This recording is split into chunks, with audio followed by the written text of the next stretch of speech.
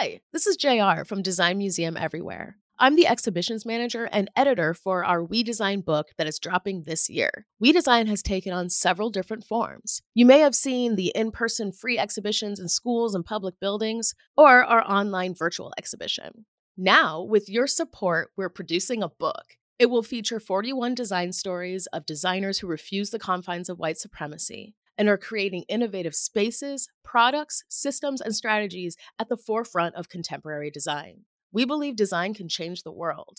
If you believe in the transformative power of design, we ask you to join us in lifting up the powerful and innovative voices of BIPOC, female, and gender-expansive designers, and back this project to bring this new book to life. Check out designmuseumeverywhere.org for more details and keep an eye out for the We Design book coming soon.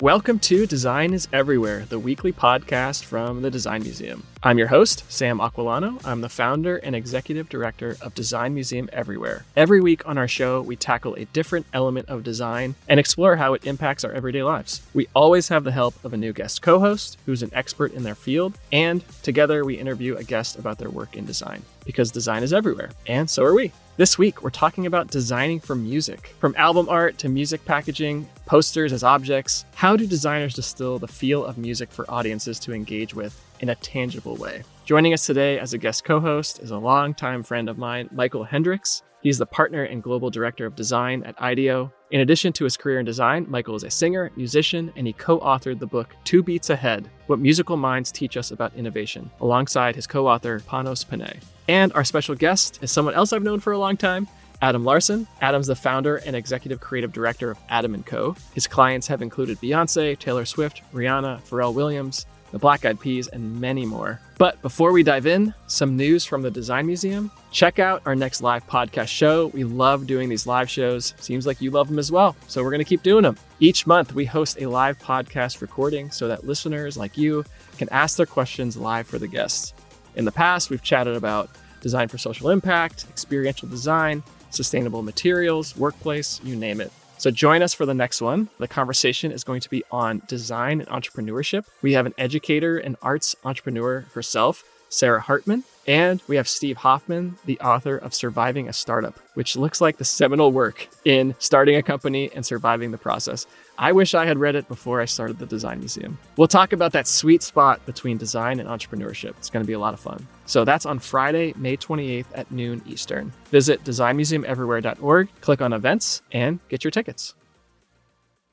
And with that, on to this week's topic, designing for music. Albert Einstein once said, "If I were not a physicist, I would probably be a musician. I often think in music. I live my daydreams in music. I see my life in terms of music."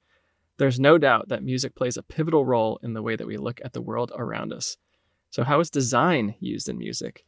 I'm excited to chat with our guest co-host this week. I'm joined by Michael Hendricks. Michael is a partner and global director of design at IDEO, a design and innovation company, and he is a singer and musician. His new book, 2 Beats Ahead: What Musical Minds Teach Us About Innovation, alongside his co-author, Panos Panay, interviews some of the nation's top musicians and business leaders about how they approach innovation differently. Michael is also an associate professor at the Berklee College of Music and the co-founder of the Open Music Initiative, which is creating an open source protocol for the uniform identification of music right holders and creators.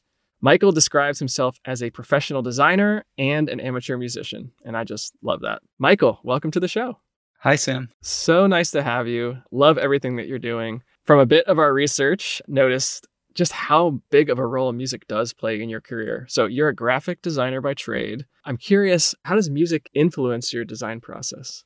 You know, music is so diverse, so broad, as is design. So it's very contextual when I answer that question. If I'm in a space where I'm trying to concentrate on something to generate it, to create something new, music can actually be a distraction to me. If I do choose music in those moments, it'll be something more ambient. You know, it'll be something by Brian Eno or Stars of the Lid or somebody that's created music that is intended to be non-music, so to speak. And it's so funny to listen to them talk about it. You know, it's like we've made music that doesn't quite have your attention, kind of has your attention. And that works for me in those moments. And in fact, I've never confessed this This is the first time during the pandemic I'm going to let someone know. But often I'll turn that on during Zoom meetings. So I love it. you have it playing quietly in the background. You have the soundtrack to the meeting going on. Often, when it's serendipitously they work together, it's amazing. I highly recommend I'll have that. to try that. That's a pro tip right there. Yeah. And if you're really bored with the meeting, you can try metal. Just try something like really loud, but again, turn it down so you can hear everybody. Yeah. Do you have a go-to Zoom meeting song? I have a playlist. I do have a playlist. Yeah. I love it. But then there'd be other times where music is energy, and you want to feed off of that energy. So more often when I'm editing, the idea is generated and now I want to try to form it into something, and I can use the energy in that space. But it's because the headspace is different. One headspace, you're trying to make something from nothing. In another headspace, now you're reacting, you're carving.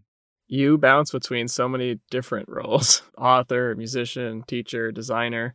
What have you discovered about the way designers think and the way that musicians think? Are there shared mindsets? Are there differences? It's the same. It absolutely is the same. I didn't realize this though until probably about 6 or 7 years ago, which is ironic given that I am a musician and a designer. You would think this person would recognize they're doing these same things, but I didn't. I just had kind of gone down the road that we all go on, where we categorize our different activities, and for whatever reason, they rarely cross. And for me, when they did cross in far as music and design, it was, in the places you would expect, in marketing, packaging, places, things like that. But, being at a company like IDEO and you're redesigning healthcare experiences, financial services, government, home goods, whatever it is, there was this point I was like, and why not music?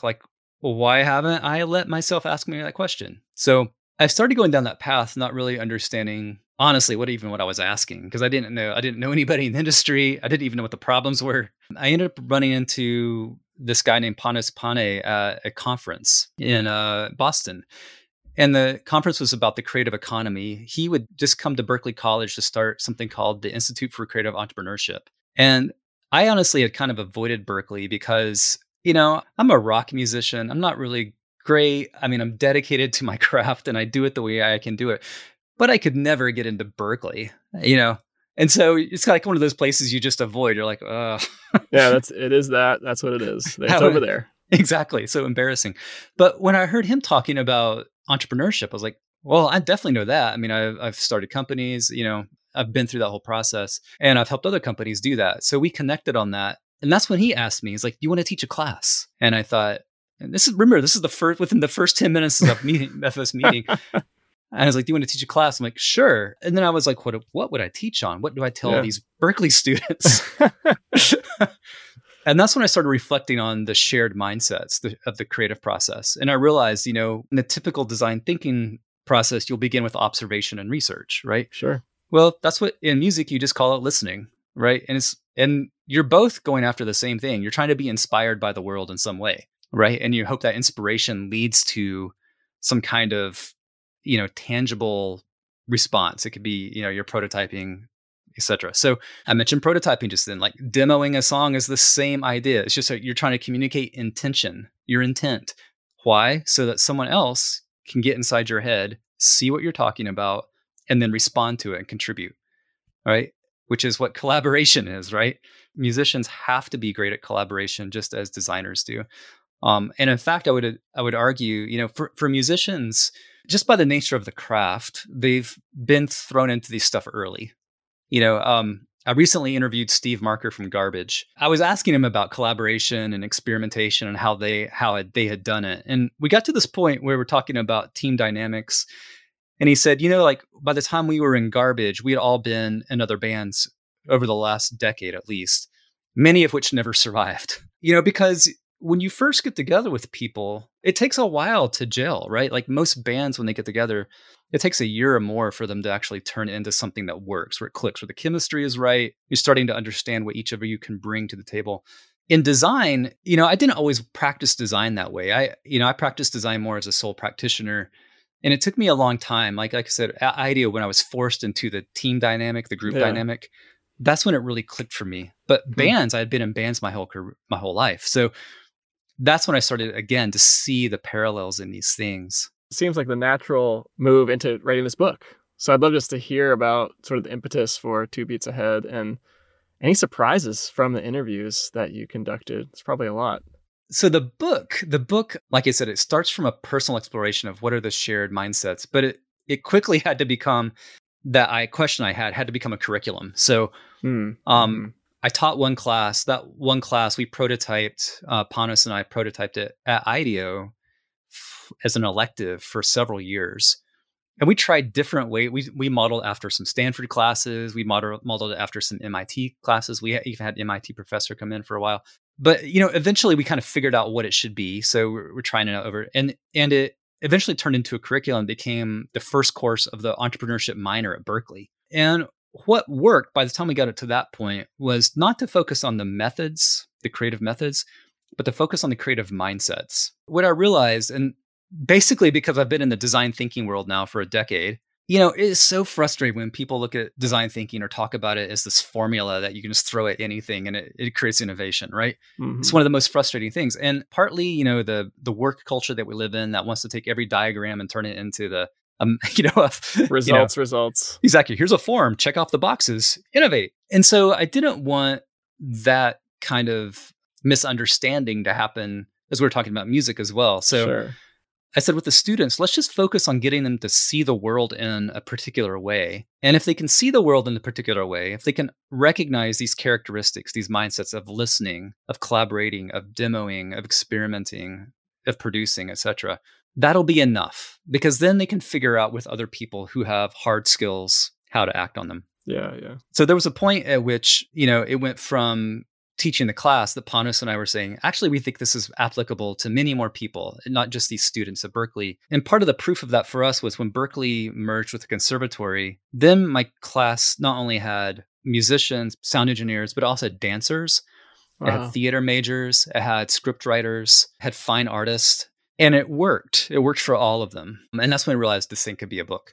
But then the book is a whole different thing, because you can't just take a class curriculum and turn it into a book. That'd be like the worst book, So, we had all this secondary illustrations in the classroom where you're pulling things from the internet, pulling things from books. But for a book, you need like fresh content. So that meant we got to interview some icons. That's awesome. Yeah, who'd you interview?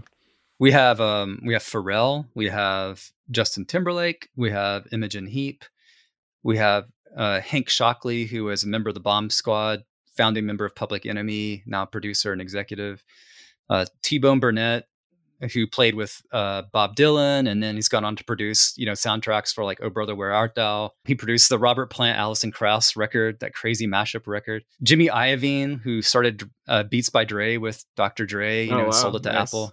We have up-and-comers like Madam Gandhi, who is I met her through an IDEO-sponsored summer camp with Fidelity, believe it or not. And of all places? Yeah, I thought she was like a really good presenter, and it turned out she was the drummer for MIA. That's awesome. I loved this quote from Pharrell. I find that making a chair is not really different from making a song. There's a hook, there's legs, there's a seat, there's the verses. The hinges are the screws and are the glue, which is the chord structure. You're using different materials, but it's the same thing. I was curious if any tools of designers carry over into music. The tools are a funny thing because now everything is in this box that we use, right? Yeah, that's true. And, I realized this a couple of years ago, again, through my own like dumb aha moment where, you're looking at the tool palette for Photoshop and you're looking at the tool palette for Apple Logic and like if you didn't see the title of the software at the top of your screen, you wouldn't even know which one is which, because everything has flattened out. And it's kind of an amazing thing, like the access to all of these tools, whether you're a designer or a musician, 20 years ago was expensive, but now it's free. It's absolutely free.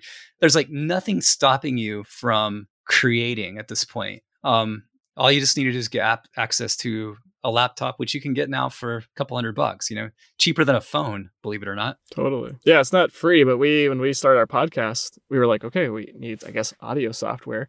we have Creative Cloud from Adobe, and we were like, oh, Adobe makes audio software. Pulled it up and we're like, yeah, we think we can use this. It's like the same tools. Yeah, you've learned the behaviors, you've learned the UX. I mean, the UXs do not dramatically differ.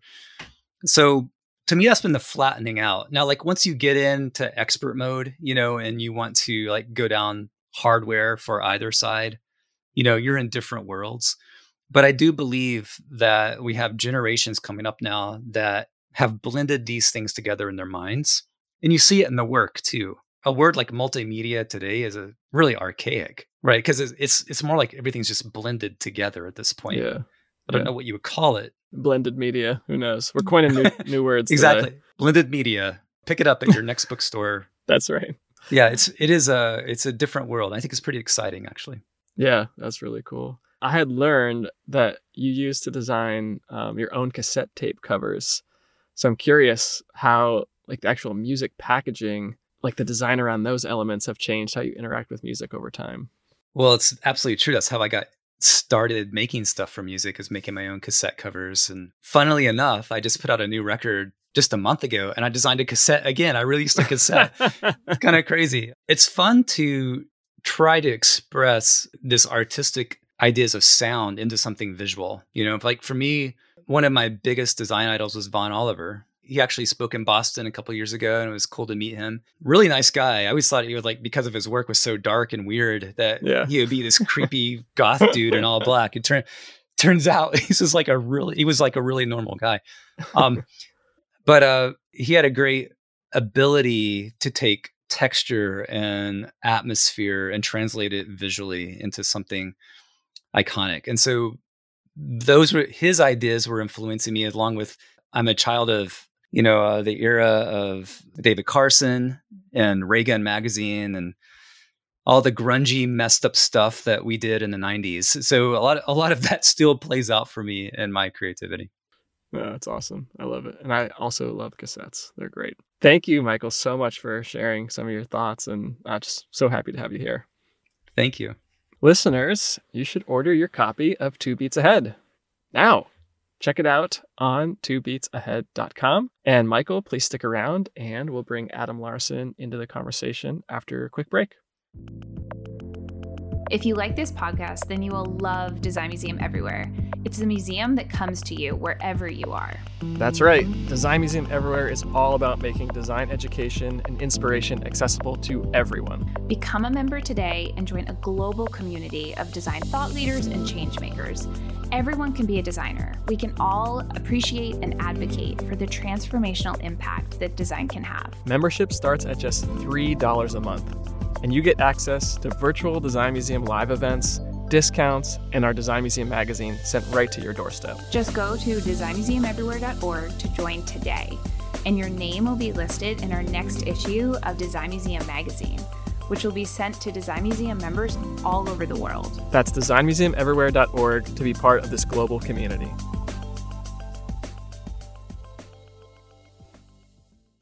We're back, and we're joined by our special guest, Adam Larson. Adam Larson is the founder and executive creative director of Adam & Co., a creative consultancy designed for the modern era. Previously, Adam worked as an in-house designer for the indie record label Rykodisc.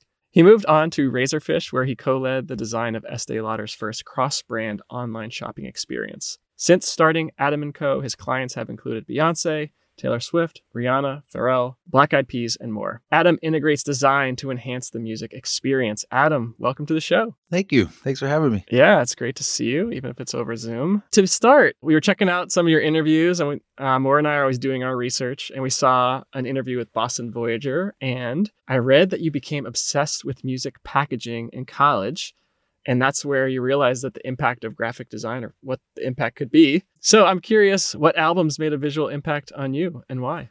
I mean, pretty much every album, to be honest. I say in college, mostly because I didn't really understand graphic design as a discipline prior to going into college. I was studying illustration, and we were coupled in the visual communications department with graphic design majors. They were called communication design majors, and ad design majors. And so I got to learn a lot about it from working in the same studios and whatnot with designers, but wasn't able to take enough courses to get a credit in it. So upon graduating, I taught myself design essentially. And really through music, I mean, I did understand the design, graphic design as a discipline through individuals such as Von Oliver and Dave McKeon. So illustration, like people that worked with typography in a way to depict music. Storm Thurgeson from did a lot of work with Pink Floyd, and people like that, people that were very much specialized in album packaging and album design. For me, music is everything in a lot of ways, and design just sort of makes sense to me through music. So when I would see an album cover, you almost hear the album before you hear it sometimes by looking at it, or vice versa. And sometimes for me, you can't ever remove an image once you've heard it. So that was always so fascinating to me, still is to this day, and really became the whole reason I got into combining imagery and typography. The design make the music tangible, or does the music, make where does that blend happen? That's super interesting to me. Yeah, I mean, I think one of the beautiful things that I've always and still continue to become more fascinated with about music is that it is intangible. So it's one of the most frustrating but yet satisfying things to try your damnedest to make something as close as possible to what you could maybe refer to as tangible by creating an image to associate a sound, but it's still never quite able unless it is one and the same thing, which I don't know much that is. I mean, I've heard of artists that have done things. Recently, I've just heard of an edition release of a piece of art, which was an artifact from the recording of an album that comes with a recording of the album. So you get a piece of, I think it's ceramic that was broken as part of the recording. Wow. That's the closest thing I've heard of a tangible artifact, but it's not it's not music itself. Oh, that's really cool, though. That's like making it a tangible experience, like you're part of it. And that has seemed like so much of what, liner notes and Michael and I were talking about, like cassette, covers. It becomes that like brand for that intangible thing, which I think is really, really cool. Oddly enough, I designed my first cassette this year in 2021 ever for the Pretty Reckless. They put out a new album and they put it on every format imaginable, and cassettes were one of them. I couldn't believe it.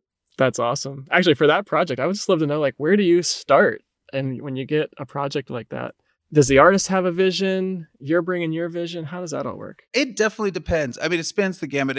It certainly, artists always have a vision to some extent and look to whoever they collaborate with to either facilitate or execute that vision. I sometimes hope to find my way into more of like a creator, collaborator, as opposed to just facilitator, because it is often more interesting, I think, for the artist to take what they originally thought of and evolve it. You've worked with so many different artists at different levels, from the professional to now working with friends. I imagine you probably start at different places with each of them, trying to get an idea of where to even begin visually.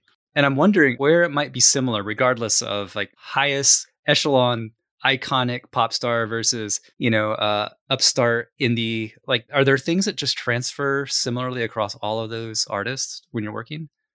Yeah, I mean, at the end of the day, with all due respect to musicians, because in my mind they are gods, they're musicians. So I think that's the one thing. It's a different journey and result in mind than the sort of presentation of it, and I think that is always a similar dynamic you have to manage when you're working with someone to help really create their vision of what they've created. You're visualizing something they thought of. So you got to not only understand what they created from an auditory perspective, but what they're looking for from a visual perspective. So that dynamic I've found to be very true. If it's someone who's 20 years old, it's their first record and it's on a major label, or someone who's 60 years old, it's their first record and they're putting it out by themselves.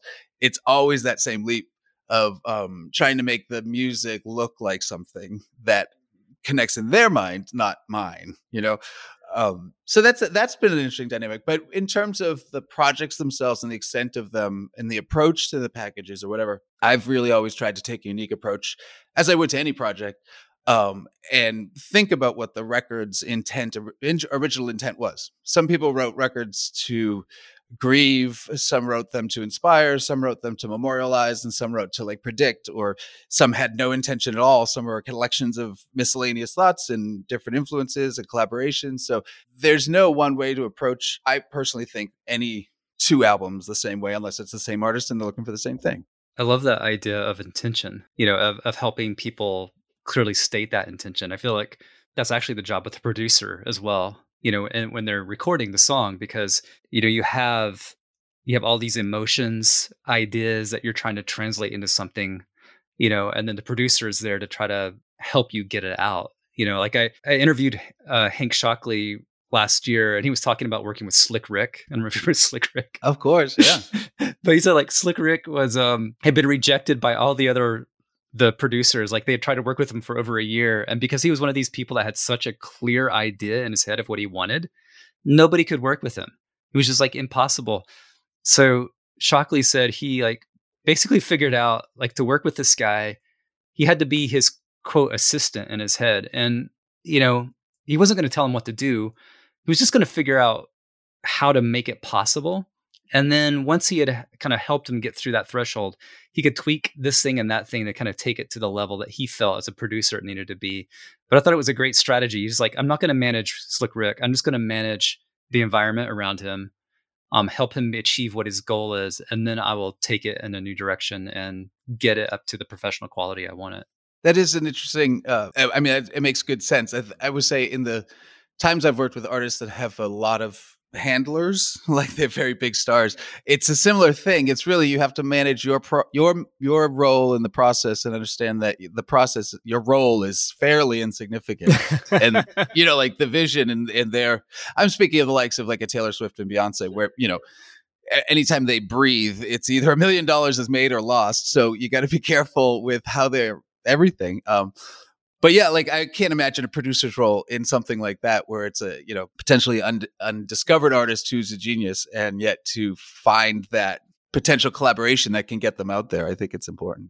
Adam, I understand that you're working with Herbie Hancock now, and I'm super curious, like such an iconic jazz musician, like what kind of things now, are you guys Michael, looking let's not limit Herbie Hancock to jazz alone. He was a groundbreaker with Rocket, I have to say. That was some people consider him the grandfather of hip hop as a result of that song. Yes, I know. He is the I don't need to lecture. He's a genius, but also, and this is also what's surprisingly true. I would say Beyonce and Herbie have shared a similar characteristic in that they're exceptionally grateful people. And you can feel it in every conversation, every interaction. There's never been a moment in working with either where I felt I was less than important or diminished in terms of, even though, you accept your role in the position, but I was never put in a position or was spoken to in a way by either artist where I felt disrespected, given their circumstances and all that they deal with. So that is like for me, such a reassuring thing. I mean, that's true of Fergie as well, and Pharrell, like other artists that I've worked with intimately. They always have a sense of respect. That you can't get through the world at that level if you don't. I don't care how great you are. If you're an asshole, at the end of the day, people know you're an asshole. Yeah. That doesn't mean they're not inauthentic either. That's why they're so wonderful to work with, and they're such incredible artists, is because they're authentic, and it's not insincere. So working with someone like Herbie's been interesting, and aside from other artists though, because Herbie's 82 and he's still putting out a record, and he's putting it out with some sensational pop stars of today. And it's sort of, I can't speak too much about it, it's not out, but it's a bunch of, we were brought in to help conceive how to get the album out there. And it's taken a life unto itself that I can't, it's gone crazy. And now we're talking about software and developing platforms and everything. And it's all still around the music, but how to make a music today that is sort of platform agnostic and doesn't have a start or end to it. It can celebrate an individual who's as iconic and genre bending as Herbie Hancock, and encapsulate it all for an existing audience, a new audience, and audiences to come, to sort of like eternally commemorate his involvement in the world of music. So it's been interesting. That's the most I can say in detail, I guess.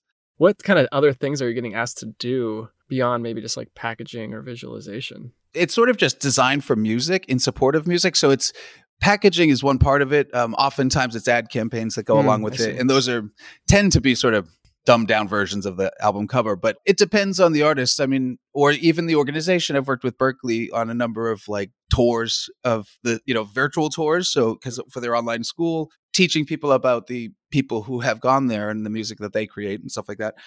So it takes a lot of different forms. I've done a lot of tour collateral or set design for different artists, merch design for days, just t-shirts and posters and stuff like that. And that is kind of fun to do. Posters are fun because I think the world of posters takes such a wildly open approach. They're done for specific shows. And if a band's on tour, that's like 30 shows. So you can have fun with the poster. It's not like, it has to show these 3 things. Right. Well, usually the date and time, but you have a lot of fun with it. So that keeps like the creative or personal creative juices in music fun, So yeah, and I guess like I said, designing a tape cassette for the first time in 2021 is different than designing like the first website I designed in like 1998 for an artist, So it's changed a lot over time. But it is interesting the format of the music itself.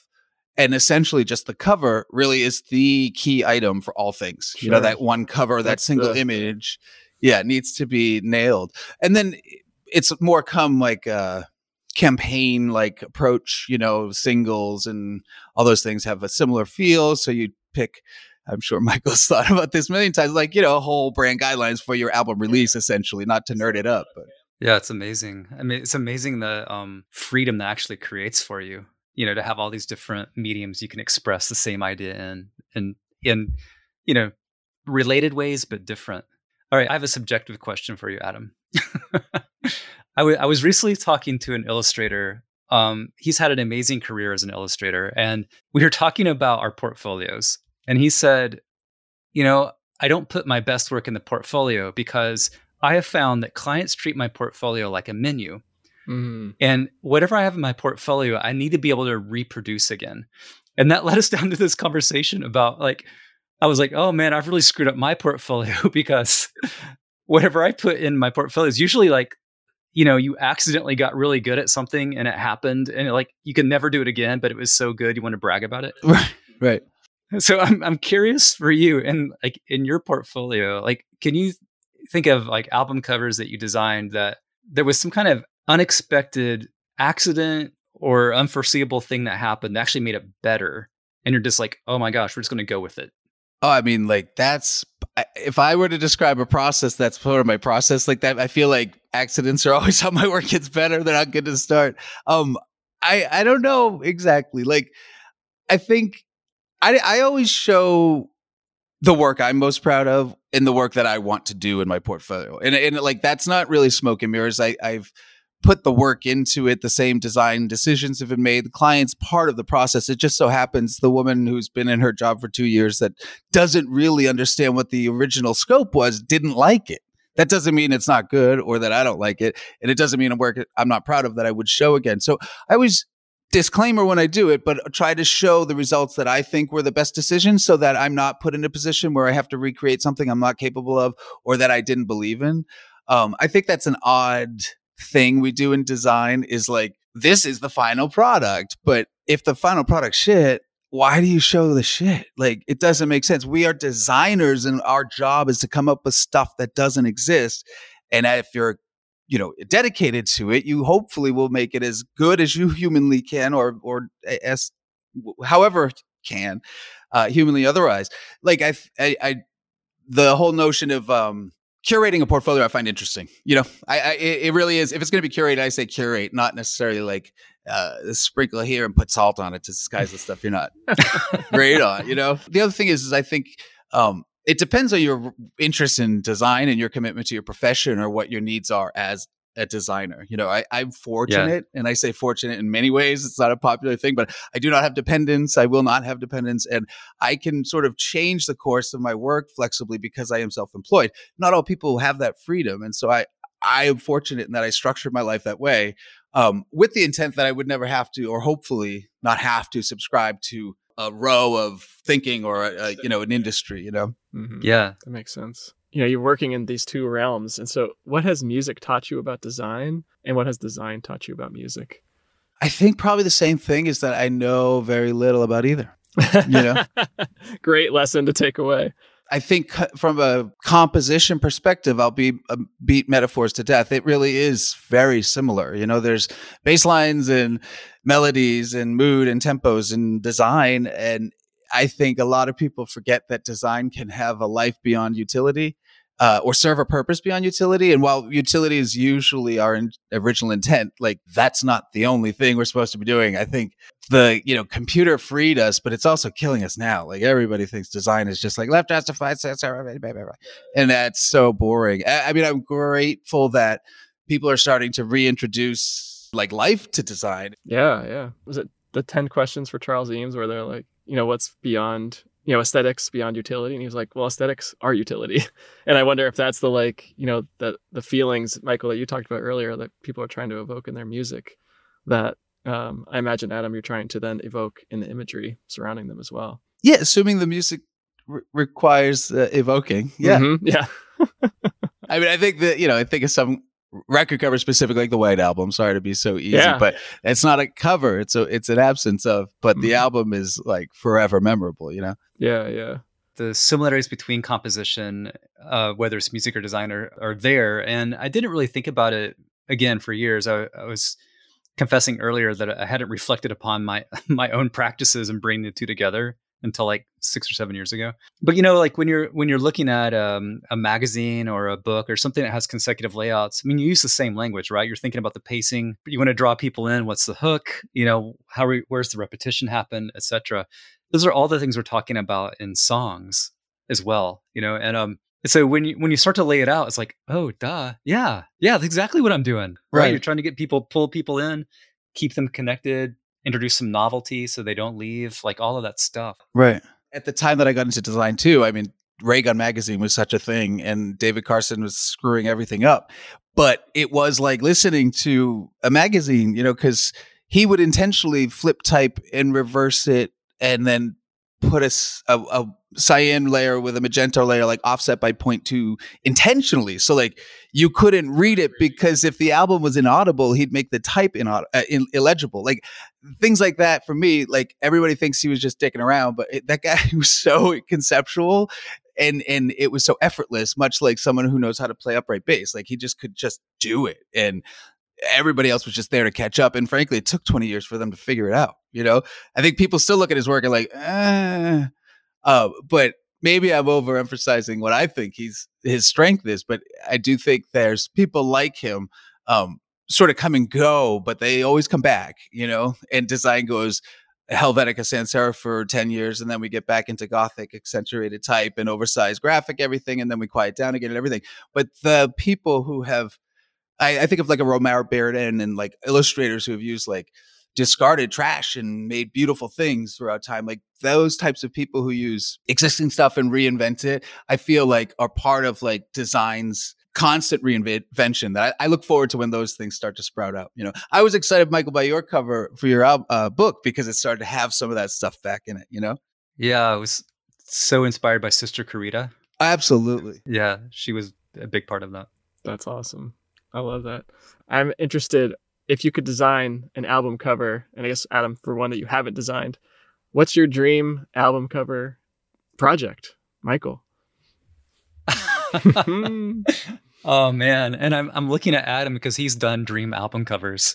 So this is really hard. I have so many bands that I love, and I love reading about designing album covers.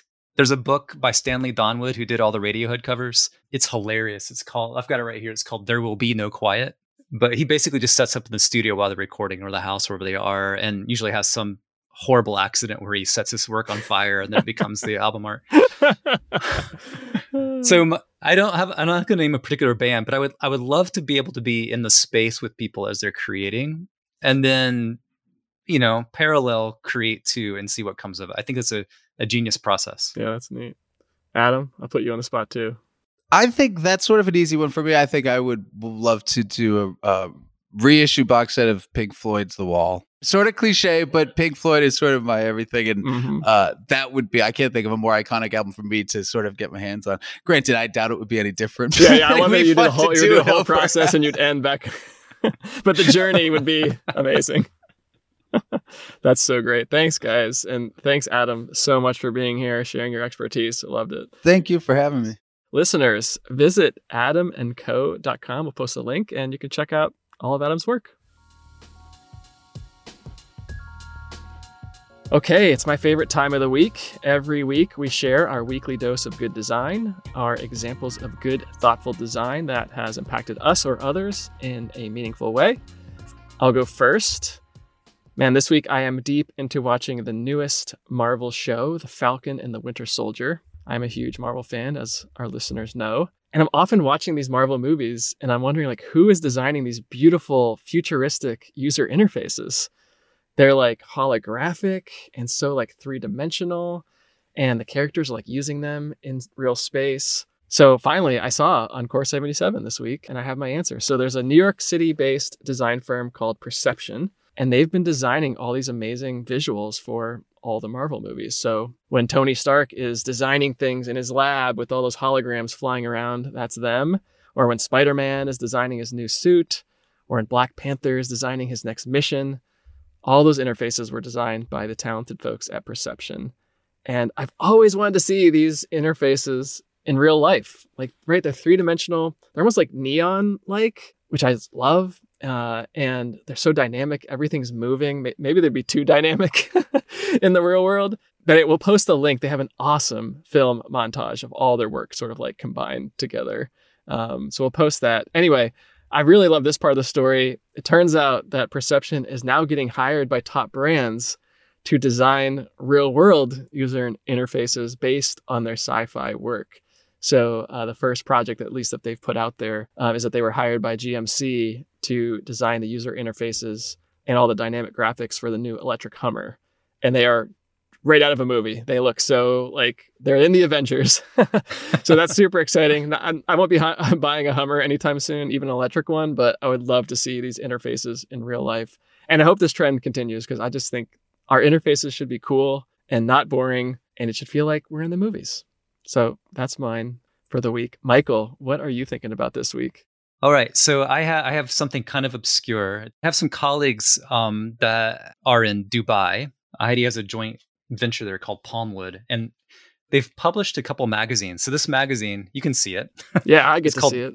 It's called Yellow. This theme is limbo, and the typography in this thing, it's hard to explain. Wow, it's like no one page is like a typical magazine page. Yeah, and the magazine opens two different directions too, as you can see. Oh, wow. That's so cool. It's a mix of Arabic and English, but it's like they had taken all the text and put it on maybe like old school photocopiers, and start to stretch it and make it wavy. And then with metallic type to boot. Wow. It's just a gorgeous object. Wow. Beautiful. And it's distributed around Dubai. I have no idea how anyone else gets it. I just got really lucky. Yes. But it reminded me, magazines are an interesting design space that have gotten more monoculture. Like if you look at your Apple News, look at all the covers, they all follow a formula. What I love that they did with this magazine is, like I said, it opens from two different directions because it's, I guess, triple bound. Wow. Wow. It's an odd size. They just break all the rules. And I miss that. I really miss that kind of creativity. There used to be a lot more of it actually in magazines, but as you know, the digital world has dematerialized a lot of these things, music, as we were talking about earlier. So when you do run into it, I think they're special and they're worth keeping. They become art objects. This one's going to, stay on my shelf. It's not going to ever get recycled. Yeah, that's cool. Very cool. Thanks for sharing that. That's awesome. And thanks for being here. This was such a fun conversation. When we were like, we're talking about design and music, I mean, you were the first person we thought of. You're doing such great work in the space and great work at IDEO. So thank you. Oh, thank you. This has been really fun for me. That's our show. Thanks again to Michael Hendricks and Adam Larson for joining us. And thank you all for being here and listening. We'll post links to IDEO and Adam & Co., Michael's book, and some of the other resources we discussed today on our episode page. Check out designmuseumeverywhere.org and click on podcast. You can always subscribe there if you haven't yet. Also, while you're on our website, check out the We Design exhibition conversation cards. This is the newest product from the Design Museum. You can actually bring home our award-winning We Design exhibition and put it on at your house. We Design is our exhibition that brings together creatives from different backgrounds to examine and celebrate the range of career paths and applications and their impact in design. The deck has been truly a labor of love for our team, especially at a time when we can't have our exhibitions out in public. We wanted to create a way that you could actually enjoy the exhibition at home. And also, we wanted to prompt some of these topics for discussion around diversity and equity in design. So you can use the deck with your friends on Zoom. You can check it out alone. There's different activities and questions to answer. It's available to order now on our website, designmuseumeverywhere.org. You can always find the latest from the Design Museum on social media. We're on Twitter at design_museum. And on Instagram, we're at Design Museum Everywhere. We're also on Facebook and LinkedIn. And we have an awesome weekly e-newsletter, so you'll always be in the know of what's coming up, including events, podcast live shows, and more. You can sign up for that on our website as well. This episode was written, edited, and produced by Amor Yates, with production assistance by Ryan Flom, and editing support and additional research by Julia Christian. Our theme music is Orange Sunset by One Wave. For the whole team here at Design Museum Everywhere, thanks again for being here, and we'll talk again next week.